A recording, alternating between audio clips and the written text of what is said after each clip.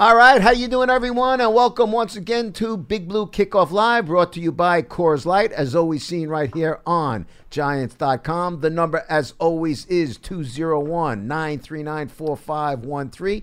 At the controls, the lovely Nicole Barros. To my left, the former two-time Super Bowl champion David Deal, and of course I, Russ Salzberg, yours truly, and most importantly, it's you the fans out there, because without you the fans out there, we'd have nobody here to be talking to. So again, 201-939-4513 is the number. Before we get going, I want to make sure you all remember, if you subscribe to the Giants audio podcast, please note that Big Blue Kickoff Live now has its own dedicated podcast. That's right. So you can subscribe on Apple Podcasts, Spotify, Google Play, or your favorite podcast platform. Again, Big Blue Kickoff Live no longer available in the Giants audio podcast, so please subscribe to the Big Blue Kickoff Live podcast. Of course, you can still watch or listen to the show on Giants.com and the Giants app. And now we move forward trying to break the streak at home against the Miami Dolphins. Listening to the coach today, they're still playing it, if you will, close to the vest. As far as the quarterback situation goes. Everybody was crowded around Daniel Jones. Then when Daniel Jones got finished with the crowd, then everybody crowded around Eli Manning. And I don't know. It's kind of like preseason again, huh? I don't know if you used to watch, because you're younger, if you used to watch the reruns of Hogan's Heroes. Of course. Sergeant Schultz, I know nothing. I know nothing. I know nothing. And, that's the way it is. My gut, I should say that.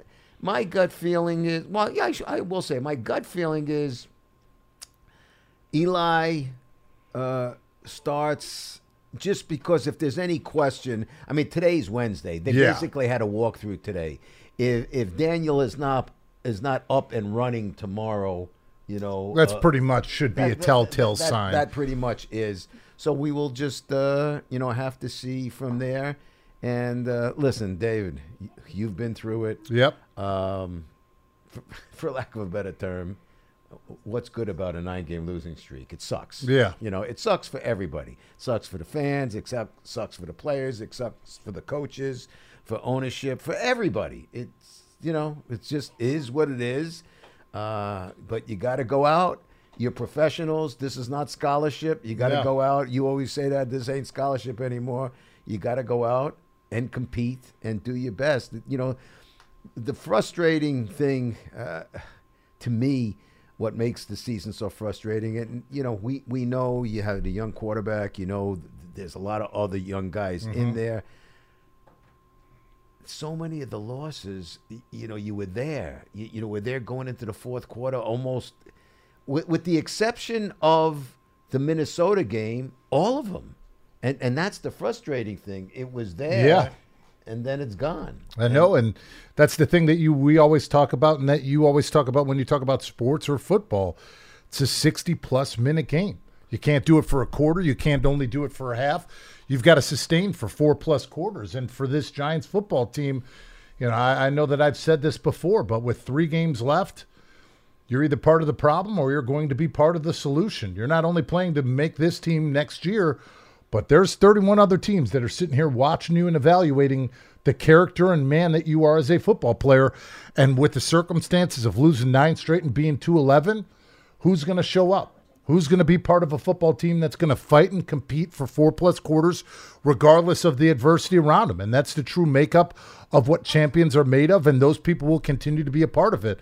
If not, you don't want to, and you're going to surrender, you won't be on this roster next year. So this is going to be a big test for them at home, playing up against the Miami Dolphins. I'm guessing, when this isn't speculation or anything that was told to me, I'm guessing that it would be Eli Manning starting at the quarterback position, considering the fact that it's a high ankle sprain with Daniel Jones. And to be honest with you, what I said last week is this time could actually be very beneficial to Daniel Jones. We always said that he's going to start throughout the rest of the season unless one thing happens, injury. And that happened. And when you look at last season, and I'm not going to compare them, and I know the whole thing will come up, I know what but think about Sam Darnold last year. When he was in that walking boot, the 2 games before that, He threw 2 touchdowns to 7 interceptions. If he didn't get that chance to take a step back, breathe, evaluate, and watch film and see a veteran do it, he wouldn't have had the second half of that season that he did. So this could be a time for Daniel Jones to get 1 game, maybe 2, depending on what happens this weekend, to sit back, to diagnose what he needs to do, and finish this season on a strong point. You brought up something, either you're the solution or part of the problem, and you're not going to be there.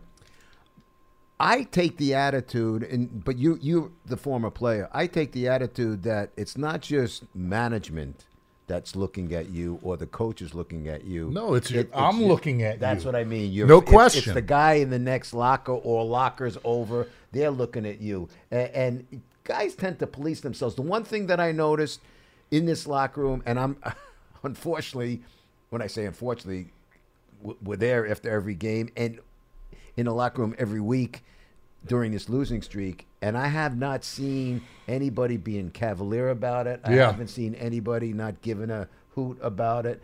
I've seen a positive attitude, and I see they all say the same things. Comes after that Sunday or Monday night, whatever it was. God darn it, here we go again. We had it. Why can't we go from the field, from the practice field onto game day field? Yeah.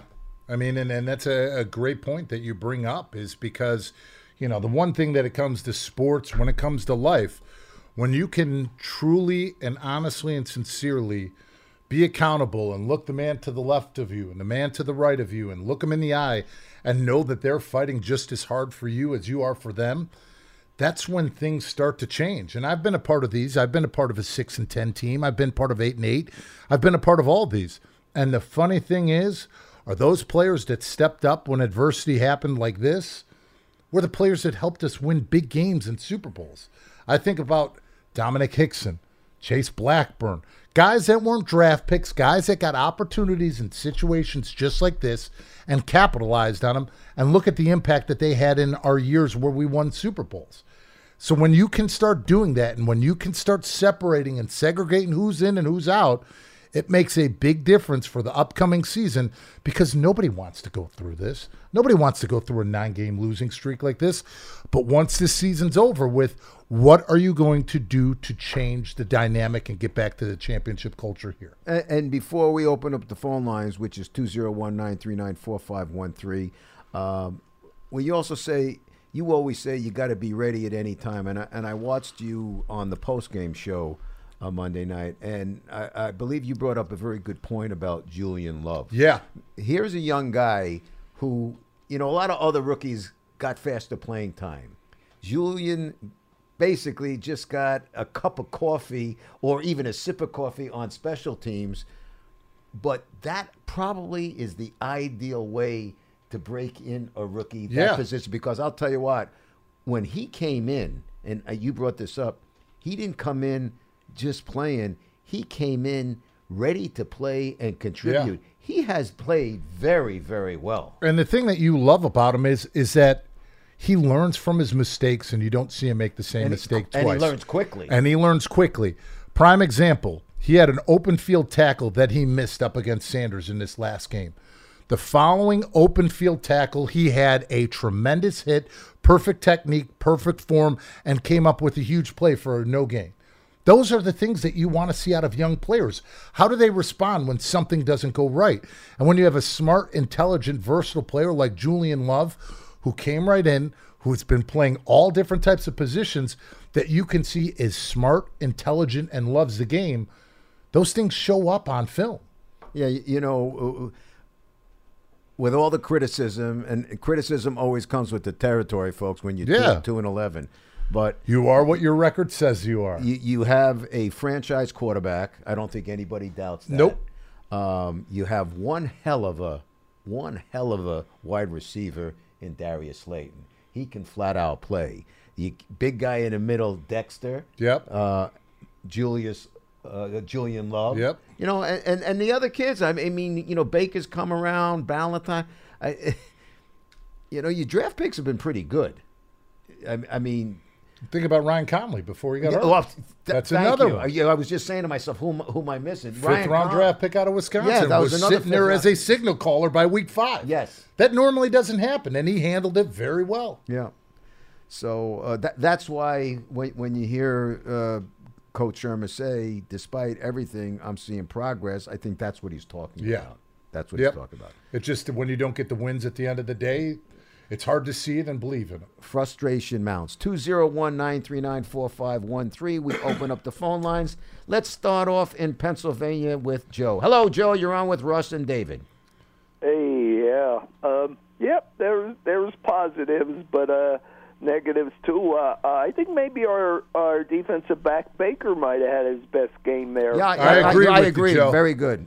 Good you point. know what? He played. At least he's coming around there, and where Beal looks like he's going through some of the headaches Baker did earlier there.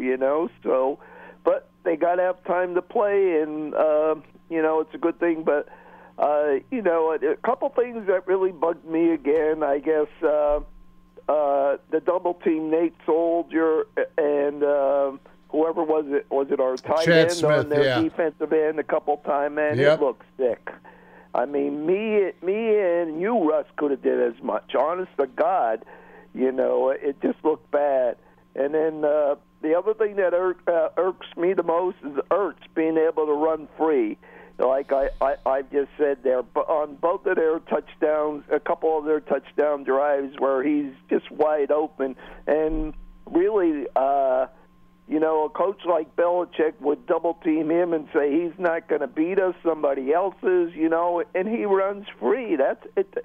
That's what gets me with the coaching, and I really don't know. I think they're really going to be on the line here, whether they're going to be back or not, and that's what puzzles me is assignments like that. So who are we playing this week? I really don't know. Is it the Dolphins? The Miami Dolphins at home. When I say at home, at MetLife Stadium. Yep. Yeah, and then who do we have after that? And then the Eagles is last. Washington at Washington yeah. on the 23rd, and then at home 29th up against the Eagles. Yeah, well, maybe we'll have a chance against the Eagles to spoiler. spoil it yet for them if they get in there, But we did play a good game there, and I did hear you, Russ, and you talking the other day. If the offense would have made a play and maybe got a first down, or the defense would have made one play in a stop, in the second half, it could have turned the tide and we could have won. So, but it's assignments that are killing me. Yeah. So thanks for taking my call. All right, Joe. Thanks, Joe. Thank you. Yeah,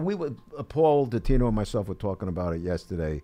Yeah, you could talk about the defense. We needed a stop or what, but I like, and Shermer said after the game, 0 for 6 on third down in the second half. That'll kill you. That'll kill you, and that kills your The defense because you're not getting off of the field. You're not getting them off. And you could see that as that third quarter ended into the fourth quarter and they started changing the tempo of that football game, you could see it hit the defense. And the thing that when you look back and you see those third downs, there was 2 3rd and 5s, a 3rd and 4. So it's not like it was begging out and you're going 3rd and 11 plus each and every time.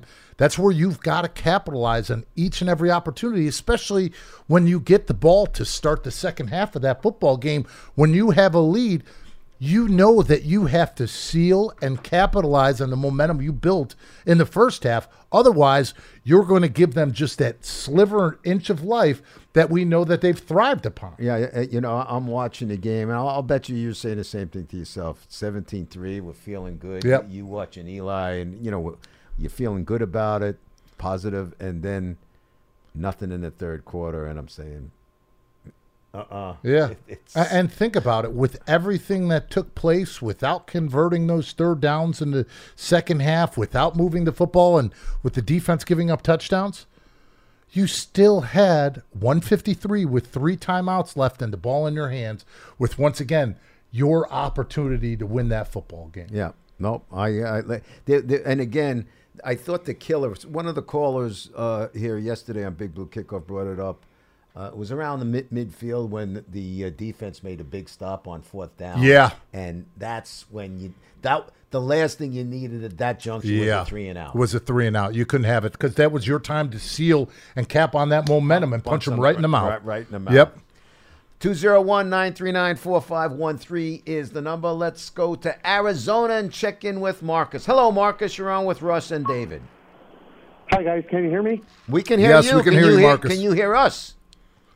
Yeah, I can hear you. Okay. Hey, I just wanted to say thank you, first off, for what you guys do. David, big fan, and thank you for the best birthday ever in 2011. Oh, It was my awesome. birthday, Well, February 7th. Okay. I'm glad it's one of my greatest days too, buddy. Yeah. So I just want to vent a little bit, and then I want to talk about something because I don't really have anybody to talk about the Giants out here. Okay, Marcus, take a seat on the couch and we'll work with you. Yeah. No, I think my big problem with the game the other night was the 4 or 5 back-to-back screen passes that all went for over 20 yards or 10 yards. That I was telling my wife, I was like, they're going to do it again. They Yep. did it again. They're going to do it again. They did it again. I said, hey, they're going to do it on the other side now. They did it on the other side, and that was the Yep. first or second touchdown. Yeah, using Ertz down the seams, running those verticals, clearing everybody out, and then dumping it out into the flat. Yep. Yeah, and then my other whole problem with the coaching, and I like Shermer and I like Gettleman, I like them all, but I think the only other running backs that I don't think any other running backs have 10 carries in the last 2 games. So when Gallman or Buck Allen's in there, they just tee off on us because they know we're not going to pass it. None of those guys run the ball. We don't have a 1-2 punch. And Saquon's by far the best player on the team, but you got to let the other guys run the ball or you're predictable. So Go ahead. that's just my opinion. I'm not a GM. I haven't played football in 30 years in high school. But what I wanted to talk about was, in my perspective, we have way too many first-round picks, whether they're ours or not, to have the record that we have, and that has to be the coach.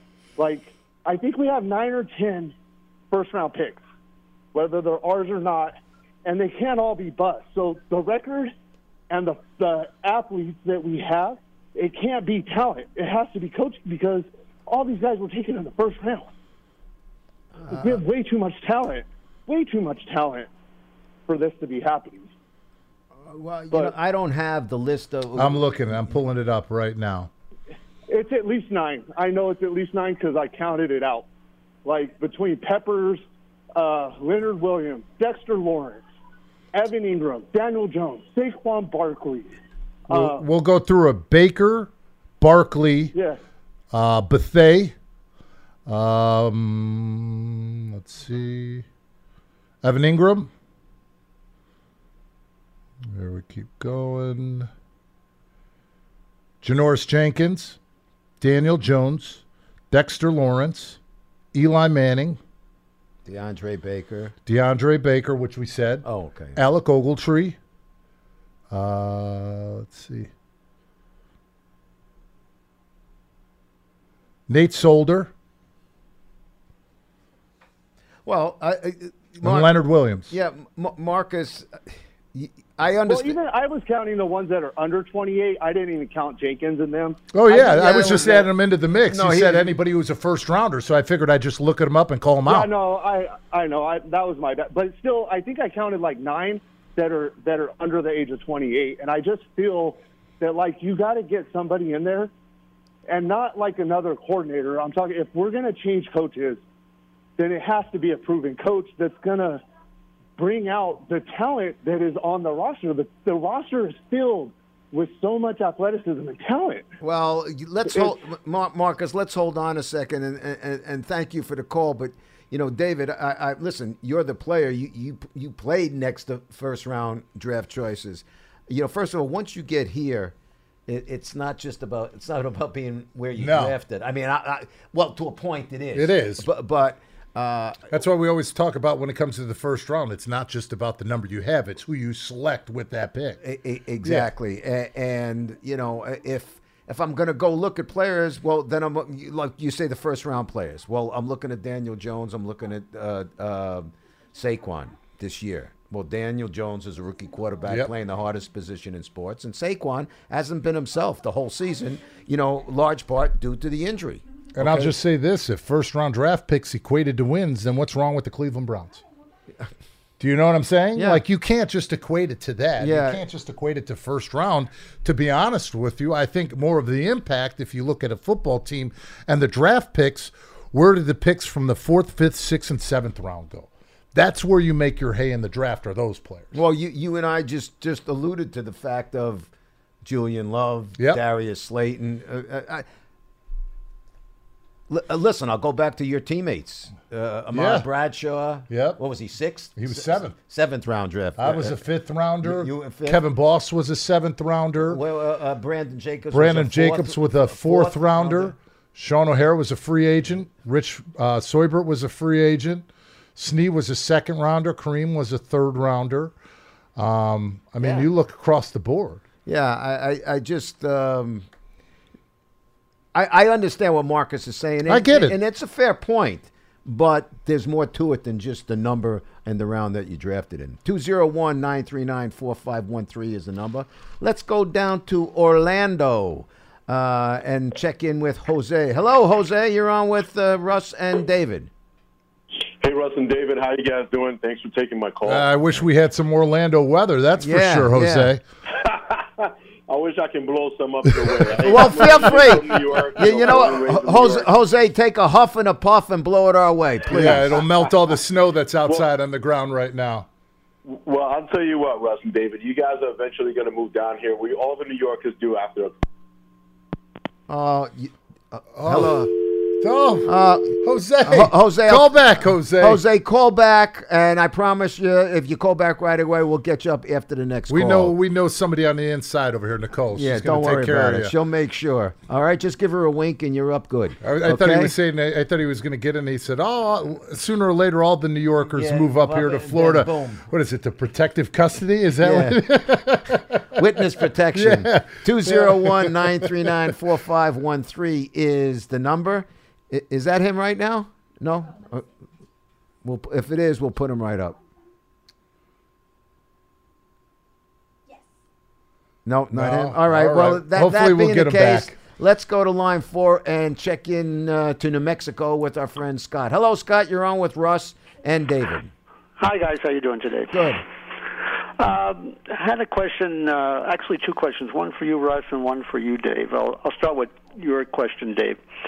There's a complicated analytics that's done that rates offensive lines. It's a group called Football Outsiders. I don't know if you've ever heard of them or not. Yes, I have. And they rank the Giants right now 27th in run blocking and 20th in pass blocking. Now, the Giant offensive line was supposed to be the stalwart. And you've looked at the players and the whole season. I don't want to pick out one player or another, but obviously the play has not been what I thought it was going to be, and I thought anybody thought it was going to be based on the early indications of how progressive the line had become. So as you look at it as an offensive lineman, and specifically as a left tackle, that's, I assume, the most important position on the offensive line because it protects the blind side. But as you look at the play overall of everybody, is there anything or any indicator to you that says why they're starting to incur problems that nobody actually foresaw? Or can you do, or do you have to wait till the end of the season to make a final analysis of everything? One of the things that I think that, I mean, if you've listened to the show, Scott, I've talked about this literally all season. One of the things that's really hampered the Giants' offensive line and the Giants' running game. What is going on with our phone lines? Go ahead. I don't know. Go ahead. Why don't you So finish no, what the was thought? that? The lack of the ability to hit the perimeter and test the edges of a defense. Think about it. When's the last time you've seen the Giants have a successful toss, pitch, run play to the outside where either the tight end or the wide receiver sealed the point of attack and edged the defense to where you can get a big run out there? When you don't have those big runs to the outside, it allows the defense just to condense everything in and fight you from the outside in. When you start getting those edges plays, you start widening them up, and that's what opens the inside zone running scheme. So I think that's one of the issues that moving forward here, especially when we're sitting here looking at this Miami Dolphins game. Miami Dolphins defense has given up 141 yards per game on the ground and 4.6 yards per carry. This is a game that they've got to get Saquon Barkley going, because in this one, there's no excuse that they shouldn't. Yeah.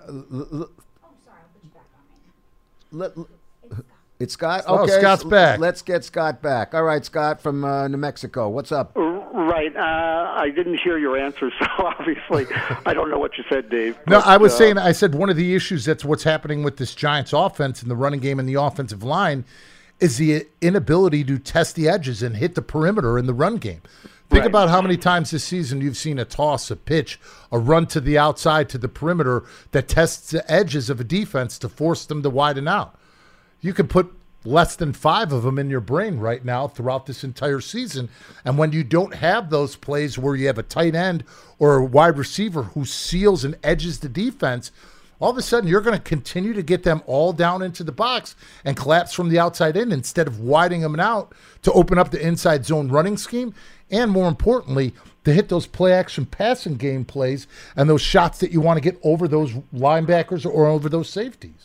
What else? Okay. What else did you have, Scott? You had another question. Question for you, Russ.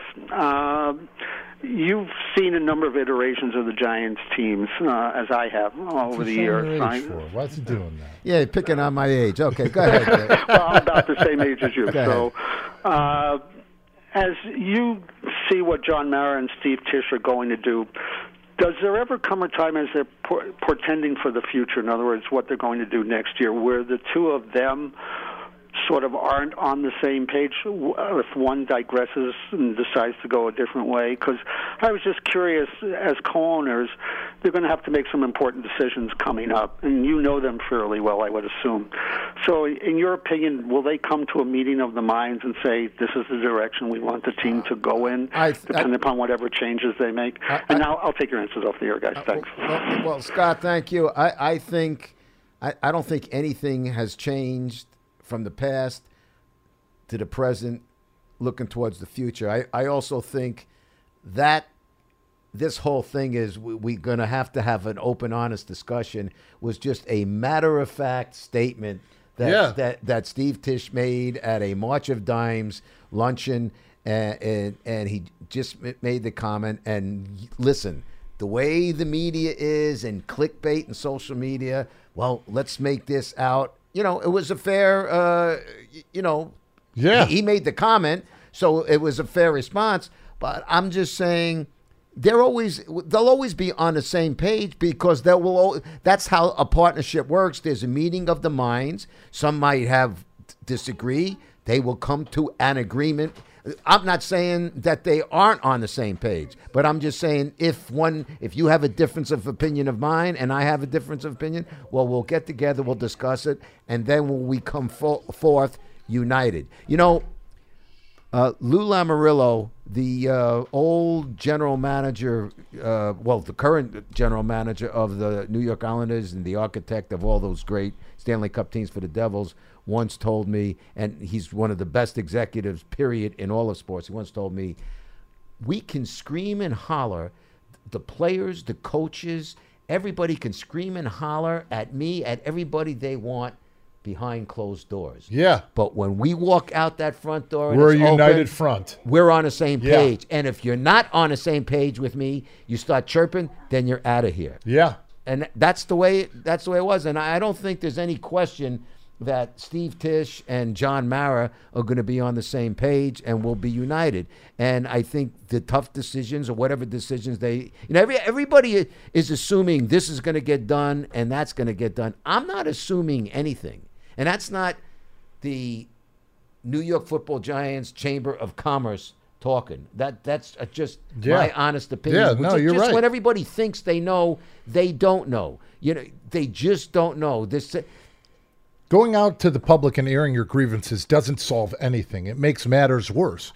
And as long as I've been in the NFL and as long as I've been a part of sports, whether it was Coach Coughlin or anybody else, do you have any issues, come to me like a man. My door is always open. Let's talk about it. That's what you're supposed to do, and that's the only way to handle things. And that's why when you have an organization like the ones like the Giants have and like the ones that we're proud to be a part of, you know that there may be differences. You may have your right to opinion. I have my right at the end of it. But at the end of the day, it's one goal and one common term, and that's to win together. And that's it. That's a united front. That has to be. Well, let's travel north. And you know what that means, don't you, David? I got a bad feeling Len. about this. Hallelujah. Losing Was it his Charlie? mind. Mr. Illness, He wasn't right in the hat. Enough jokes. I am happy. You're a madman.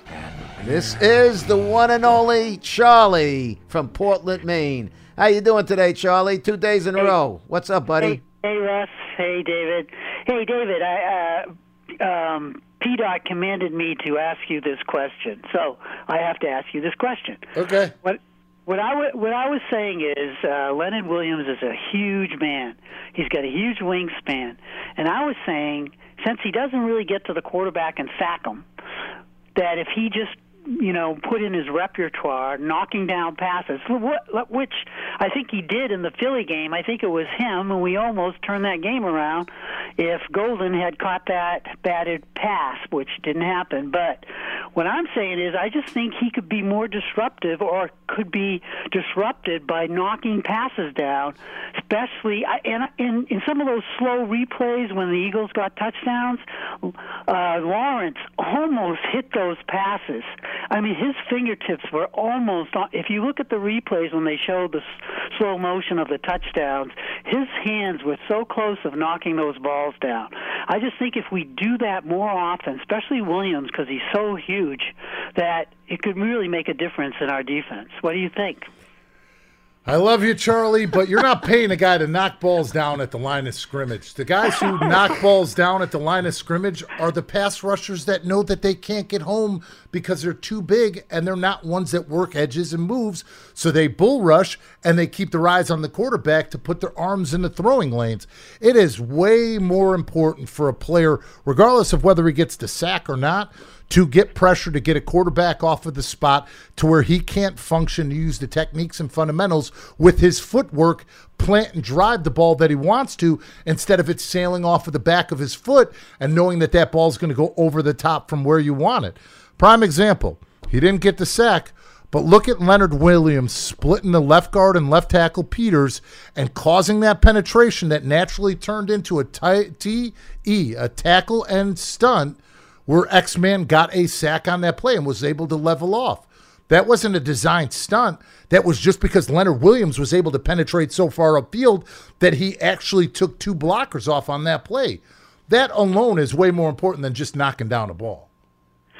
Well, I'm not saying doing it all the time, but it just seems to me that the only time that you do it is if you're not getting home, because you're looking at the quarterback anyways. So if you're not going to get there, you're going to get your hands up in the throwing lane. Otherwise, you're not laying out to go get him. Charlie, it sounds that's like part of the technique of being a defensive lineman. I mean, you could see a lot of times what you'll see is that if they have a 3 technique and they have a bigger defensive lineman to the side of the running back, he's not rushing, not because he doesn't think he can get there and he's only going for a pass defense. A lot of times he's helping out the linebacker if they run a screen and having the back man-to-man. Charlie, I think you're confusing the Giants with the Knicks, where you think the Knicks need a shot blocker. The Dikembe, no. No, I just see that, defenses make big plays when they deflect passes and knock them down and people intercept them.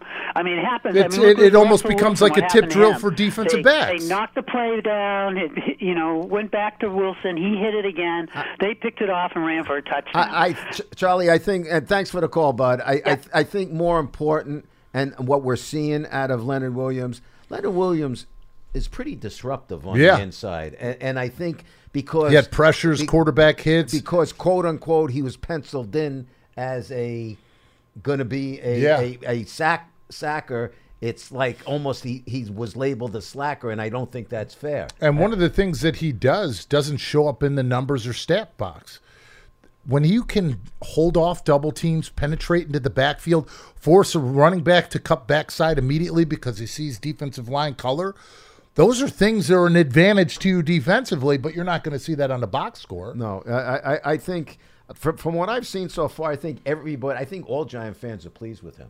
Now, not that Charlie wasn't pleased with him, but like I said, I think now imagine that with another dynamic pass rushing defensive end. Now you have a 1-2 punch. Speaking of which, because I haven't addressed it with you, we spoke about it yesterday. Marcus Golden played his keister off. Yeah, he played his ass off. I mean, you know what? And I'll tell you something. From the first play till the last, and he's done that the entire He season. reminds me of your Super Bowl teams. He's got that come to work, no BS attitude. There's never an excuse. I don't care if we win or we lose. He practices hard. He plays hard. His attitude is terrific. You know, and he's great in the locker room. You learn to appreciate something when it's taken away from you, don't you? Boy, When he was sitting out with his knee and having those problems, you could tell that it absolutely killed him. And it was a chance. This was a risk that the Giants took by taking Marcus Golden, hoping that we would see what we're seeing out of him this season. Well, I'll tell you what. He came out like he had all hell. I mean, he had Monday pressures in night. each one of the first 3 drives for the Eagles? And the sack? Yeah. I think he had 4 pressures, had 1 a sack. I think he almost had 2 sacks on the first drive. He had 4 pressures and 2 sacks like midway through the second quarter. Yeah, no, he was terrific. 201-939-4513 is the number. Let's go down to Roanoke and check in with Greg. Hello, Greg. You're on with Russ and David Deal. How you fellas doing today? Good. How you doing, Greg? I'm doing well. Thanks for taking my call. All right. Thanks for calling. I had a couple things I wanted to touch on, and one question for Dave specifically. But I was going to start out with a little interesting tidbit that I had seen this morning. So Janoris Jenkins, since week 3, is 7th rated overall cover corner. I didn't realize he was performing at that level. So I'm trying to start off on positive. I do have an interesting observation about the 2018 draft class, because I know we didn't finish out where we were expecting last year, but there was a lot of optimism due to the play of the rookie draft class. And when I'm looking at them now, I honestly can't say I have the same optimism for that class. You know, I'm just spitballing off the top of my head, but I mean, you know, Kyle Lauletta, R.J. McIntosh, B.J. Hill is essentially not playing well enough that we need to trade a 3rd-round pick mid-season. Okay, that's where I'm going to stop you, because when you play a 3-4 defensive tackle, your job is not to make tackles. Your job is to hold up double teams and let the linebackers run. So just because he doesn't have the tackle numbers doesn't mean he's not doing his job. That's what's called two-gapping. That's why you have bigger defensive ends and bigger defensive tackles that come with the 3-4 system. So I'm just going to I'm saying I'm not saying that you're wrong. I'm just saying you have to understand schematically what the roles of those players are. Okay, well that's fair, but it does seem like his playing time was reduced significantly. Well, you have Delvin Tomlinson, Dexter Lawrence, and B.J. Hill. It was a point to have a rotation. I was talking about the 2018. Oh, okay, I see what you're saying. Excuse me. Yeah, fair point. But I guess just as a whole, it seems like every game I'm watching, it seems like Will Hernandez misses some sort of like glaring block, and Saquon gets killed in the backfield. And you know, I understand there's just a lot that goes into it, a lot of miscommunication potentially. But it seems like he hasn't really progressed as we were hoping. And then I know Saquon's been dealing with the ankle, but I noticed it seems like he lacks vision. He doesn't hit the holes that are there. And where are those holes that were there? Greg, I thanks for the call, but I'm going to have to disagree. Listen, he doesn't have the rookie of the year has no vision. When you say he lacks vision, look, if you've listened to David and myself or Paul or anybody else here, no, it has not been injury or no injury. It has not been a banner year for Saquon Barkley. We all would agree. David has brought up on numerous occasions, as have I, you know, sometimes when it's not happening for you. Trying to bounce it to the outside. Then you get to that ugly kind of old habit of, you know, trying to bounce too much instead of just hitting it, which the other night he was hitting it more. Yeah. And you know. And the one time or 2 times that he had to bounce it, a couple of them were for first down runs. Yeah. So. You can't live by that, but every once in a while when there's not a hole and the play needs to be made, sometimes you have to do those things. But to sit here and say that it's a lack of vision, I mean, you try running through some of those holes. You know, and also, Will Hernandez. Yeah, Will has had his ups and downs, but I'm certainly not prepared to call Will Hernandez not at all. like a mistake. No. I mean, I think. Look, this is what happens when you're 2-11.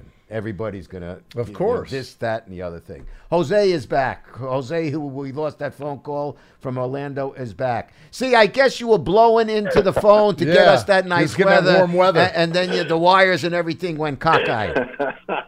No, fellas, oh my goodness, I got to tell you, it's hard to get back on this line. It's like trying to jump on a subway during rush hour. Yeah, well, we're popular. There you go, bud. So, listen, I appreciate you guys taking my call again so much. Thank you so much again. I've called many, many times. I've spoken to everyone on the staff there, and I love it when you guys are together. But I just want to say a couple things. And before I always call, I always, try to keep the emotion out of things and not sound like a dweeb coming over the phone just talking and just to talk. But is that possible when you're talking about sports not getting emotional? Yeah. Well, true. Yeah, I get it. But, I always look – I'll give you a little bit of background from me. I do a little bit of coaching down here in Florida, not as much, not like NFL or college, but some of the things that we talked about, and I've always been in defense of Shermer as our coach because, you got to look at a rookie quarterback. He's great with rookies, quarterbacks, and helping them. Some of the things that you did say, Russ, about – gosh, putting that game plan together and wish that game plan would, translate onto the games, and that's something that practice you wish would happen. Practice translating from the practice field onto the game. Yeah, exactly. Bring it onto the field. One of the things that an area of opportunity, if you will, and I'm hearing it from not only people that call, but like people like David, like Sean O'Hara, that actually was with you. That played with you, David, that basically, said things like, hey, you guys got a defensive, we're playing against the Eagles without a right tackle, without a running back, one starting wide receiver. You got to win games like that. But some of the things that an area opportunity, and I'll try to make this quick, I don't want to be long-winded, is in-game adjustments. I'm failing to see in-game adjustments from our coaching staff on both sides of the ball. And when Tommy C was here, when Bill Belichick and Bill Parcells, all our coaches, they're phenomenal at in-game adjustments because you can have a great game plan, but at halftime, that game plan switches because your opposition makes in-game adjustments. And so do you need to make those in-game adjustments? And I'm just hoping that next year, because unfortunately I'm already starting to think about next year, that we can have a better opportunity to make those in-game adjustments regardless of who our coach is. But I think Gettleman has done a great job, and you guys alluded to that with the late-round picks. And people are hollering for him to get fired. I think that's ludicrous. But I just wanted to state that with you guys. I appreciate it because you actually bring up something that we always used to say, Jose. Thanks very much, Jose. We always used to say, people be like, oh, halftime adjustments. We used to be like, halftime adjustments? If you're not making in-game adjustments, it's already too late by halftime because at that point, they've already got a hold of it, and now you're trying to adjust, and they're already one step ahead of you. When you play football or any other sport, it's chess. It's not checkers.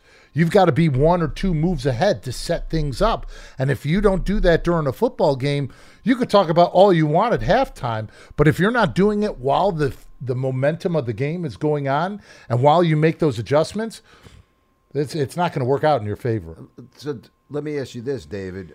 Those adjustments that one makes, whether it's on offense or defense, and I'm not saying this is the go case. ahead, I'm asking, is it sometimes the coaches put in the adjustments and it's the lack of execution that doesn't carry out the adjustments? I think they go hand in hand because, number one, as a coach, you have to find out, okay, this is what they're doing. This is what they're running today.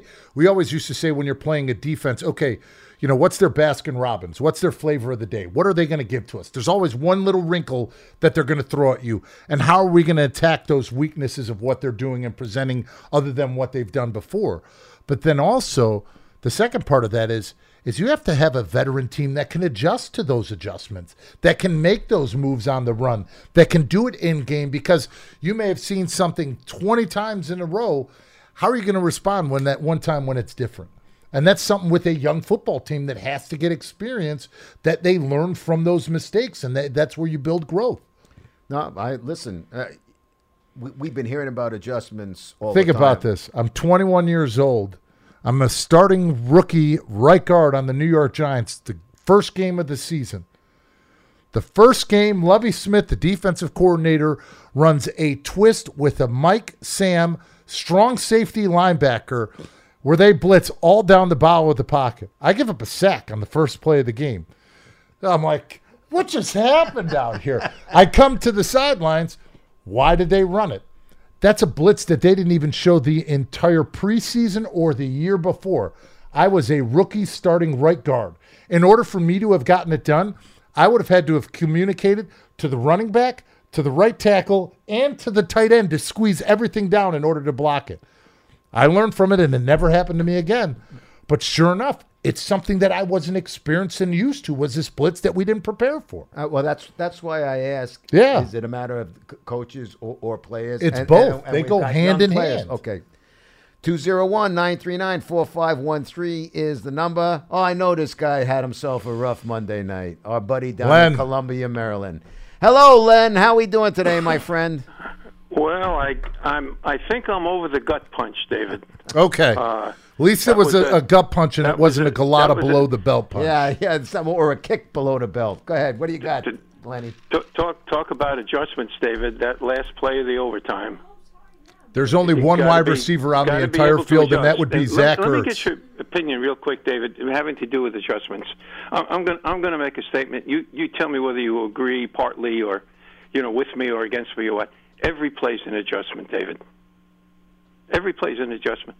I mean, you can see them looking at who's on the field, where they're lined up. I mean, you got to adjust almost every play. It's not wait till halftime to adjust. I mean, like you said, you're adjusting on the fly. I mean, I just, all right, look, 9 games. We can't go much further. I mean, we got to put a stop to it. We can't break franchise records. We got to get a win. We got to break this string. Maybe Sunday we get it. Let me. Lenny, are you coming up? Len, are you coming up Sunday? Listen, I'm coming up on Sunday, and my major motivation, and I understand if it doesn't work out, guys, my major motivation, I want to see Eli one more time. Mm-hmm. There you go. Well, okay? Hopefully you get that chance, Len. Now, if it doesn't work, I mean, I understand the unwritten rules. You don't lose your starting job in the training room. Yeah, I get injury. that, especially in football. I mean, this isn't Wally Pipp and Lou Gehrig, right? Okay, I mean, this is train wreck every play, and a guy who's got the starting spot shouldn't lose it while he's sitting in the training room. So if Daniel's ready, I'll deal with it, watch the game, root for the Giants, but I'm hoping I get to see Eli one more time. Listen, Len, you're a big Eli fan. That's understandable. Yeah. I mean, you're not alone. I don't think anybody's wishing. I know you. You're a terrific fan. I know you're not wishing ill will or anything. Ill will to Daniel, but yeah, your heart is. Let me see Eli. I get that. I get everybody. Let me see him go out one more time in MetLife Stadium, and if that's the case. Yeah. And from with respect to Daniel. I think he learns either way. I mean, he plays, and I think he learns. And like you guys said, if he sits there and he studies and he watches what happens, if he can't play, yep. I think he learns from that as well. I think agree. He learns from that. Hey, let me just tell you one play call that really kind of got to me, and every Giant fan in the whole world was very excited. About what had happened in the first half of the game. We're winning 17-3. We're on the road. We're dominating the hated Eagles. And David, I know you hate the Eagles as much as I do.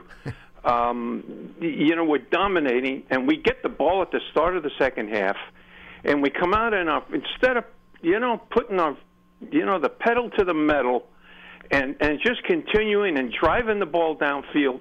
I mean, we come out with Elijah Penny on the field, Cody Latimer on the field, Damari Scott on the field, a guy who's been with us for like 5 weeks. All right, Barkley's on the field, but we don't have Slayton on the field. We don't have Tate on the field. We don't have Shepard on the field. I mean, we got the other three guys, and we got Barkley. What play's coming? I mean, we're going to run the ball. We're going to run Barkley up the middle with those three guys on the field. And the play got blown up. And all the momentum going into the second half gets blown up, guys. Yep, and then that remember that third and that third alignment. that third and 10 was that big sack. In a row. He's rolling. Come on, push the pedal. Push the pedal and let's go. God, that frustrated me, guys. You Just think? Frustrated me. I could tell. I could tell it got under your skin a little. All right, look, let's go Giants. Let's get a win on All Sunday. right, let's break Len. this stupid streak. All right, Come Lenny. Thanks, on, Len. Lenny. All right. Thank you very Come much. on, right here. Come on. You can see the hand motion. You know he's moving his hands right now. Come on. Oh boy, Len, you even had Nicole here giggling. Okay, I'm telling you. All right, 201-939-4513 is the number. We got Peter back yes, now. Yes, Peter. These Florida guys. Yeah, what's up in Florida there, Petey? Hey guys, how you doing? Good. Welcome back, well, my Dave, man. Hey, well, I'm also from New York, and I did move to Florida as well. But Orlando was way too close to the cold. I had to get way to the end of the country. I had to go way to the east to get away, man. Where are you, Pete? Hey, David, I had a couple quick questions for you. I'm not sure if you watch a lot of college football, but do you have a favorite or a top left tackle that's going to be coming in the draft next year? You know what? That Georgia kid. I'm sorry. I usually don't start getting into that stuff till, probably the end of this December. I mean, I've got enough stuff with the NFL breaking down teams and games, but literally after December, once playoff football starts, since there's so many less games, obviously, then I'll start doing at least 2 or 3 tackles or guards or whatever that week a day, and then I just start breaking down that way. So I really haven't gotten into depth really watching film on the guards or college tackles yet. Gotcha. The other question I had for you, they say that kid out of Georgia, that kid Thomas, is a plug-and-play left tackle. Do you honestly think that there is such a thing as a left tackle plug-and-play in this day and age? They can't hit in preseason. It's watered down what they can and can't do with the collective bargaining agreement. How long does it take? I don't know if you think that somebody could come right in from college pro-ready as a tackle, but does it typically take more than a year or two? You know what? To be honest with you, it depends on what system and who their offensive line coach was. If they were getting taught like I was for my entire time in college, a pro offense and the fundamentals and techniques that would help me start my rookie year, it's one thing. But if you're running a spread offense, you're not in a 2-point stance, you're looking towards the sidelines, you're not in and out of a huddle, those are things that are very hard and difficult to catch up when you get to the NFL game. Not to mention, like I said, the techniques and fundamentals. You can get by in college because you're just bigger and better than that other guy on the other side of the ball. Winning in the NFL at the line of scrimmage is all about being intelligent and making sure that your techniques and fundamentals are perfect playing and play out, because one false step, literally a 1-inch step cutting off on the backside from your foot, if you can see, from your foot going like this to your foot bailing out, that bailout is costing you that split second to get your head across and cut off a 3 technique. That's how small the margin of error is when you're talking about playing offensive line on the at the NFL level. Thanks for the call, Pete. Appreciate it. Let me ask you a question, and I forget what the rules were when you broke in. Yeah. With the time allotted now, what the restrictions on what mini. I could have played 20 years. With I mean, really, like the fact that training camps used to be training camp. 2 double practices a day, full padded. The off season, we had more opportunities to work. Think about it. When there's time off right now, and the Giants are here, running backs and wide receivers and the quarterbacks can't even use the facility to throw a football around. Well, that's what That's completely changed. Before, we used to be able to do stuff where we would do offensive line drills and run things on our own without having the coaches here. So you can have veteran players teaching the young guys here while you're doing all your conditioning and all your working out. So having said that, that was my question. Yeah. A guy where you, what were you, fifth rounder? You were yeah. 5th rounder. So you're a guy on the offensive line, a 5th rounder. Was it because you were able to get that instruction and that work in, from the time you were drafted? What was it? I don't know if the term is easier. I guess, was it easier for you to adapt to the pro game than some of these guys today who don't get that time? I think it was easier for me to adapt to the pro game because I ran a pro-style offense for 5 years at Illinois under Ron Turner, who's Norv Turner's brother, and I was taught by Harry Hiestand, who's had over 25 draft picks, offensive linemen in the NFL, and this is his second year with the Chicago Bears after leaving Notre Dame. And that's what allowed me to thrive. When I was drafted by the Giants in 2003, I knew the entire offense. I was watching giant cut-ups of double teams and offensive line play when I was in college. So all I had to do was switch around terminology. I tell this story all the time. Jim Fossil, my rookie season during rookie minicamp, you know, you split up into the old accordion rooms. You remember in the old stadium? Oh, yeah. Offense was on one side, the defense was on the other. And they had all the protections on the left of the board, and on the right they had all the run game. And Coach Fossil came up there and says, is there anybody in here that knows what this is? I raise my hand. He's like, all right, go up there. I go up there, and I'm writing on all the protections, who the O-line has, the tight ends, and the running backs have.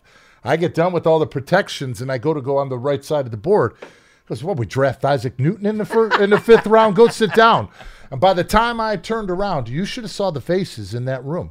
I was the only one out of 25 guys that knew the offense. Teacher's pet. No, but not only that, but think about right there, the ability not to have to sit there and break down every single minute detail of something that you've never done before. All I had to do was switch around terminology.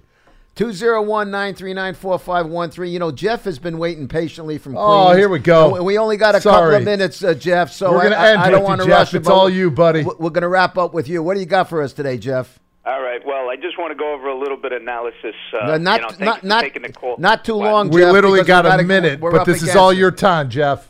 You got a minute. All right. You're talking about the good teams make adjustments even if they're winning at halftime. The Giants needed to make adjustments in that game, which they didn't. They came out. They had 6 possessions, 4 different possessions, 3 and out, 2 possessions, 4 and out. And even if you're winning in a game, you know you got to make adjustments because the other team is going to make those adjustments. Without a doubt.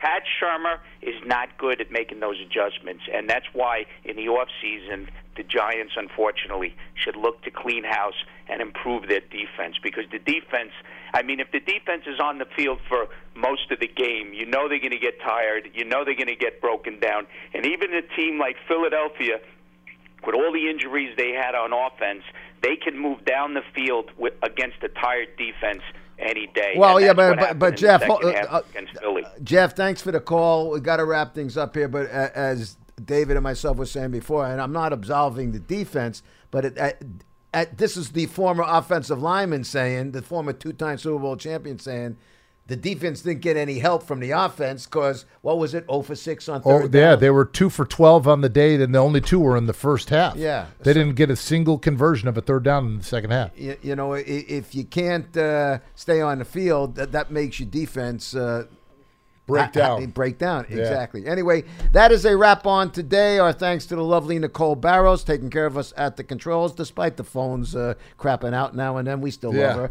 Our thanks to the big guy over here, David Deal. I'm Russ Salzberg. And most importantly, thank you people for tuning in, because without you people, we'd have nobody here to be talking to. Always remember, Big Blue Kickoff Live every day, Monday through Friday, 1:30 to 2:30 on Giants.com. We'll see you next time.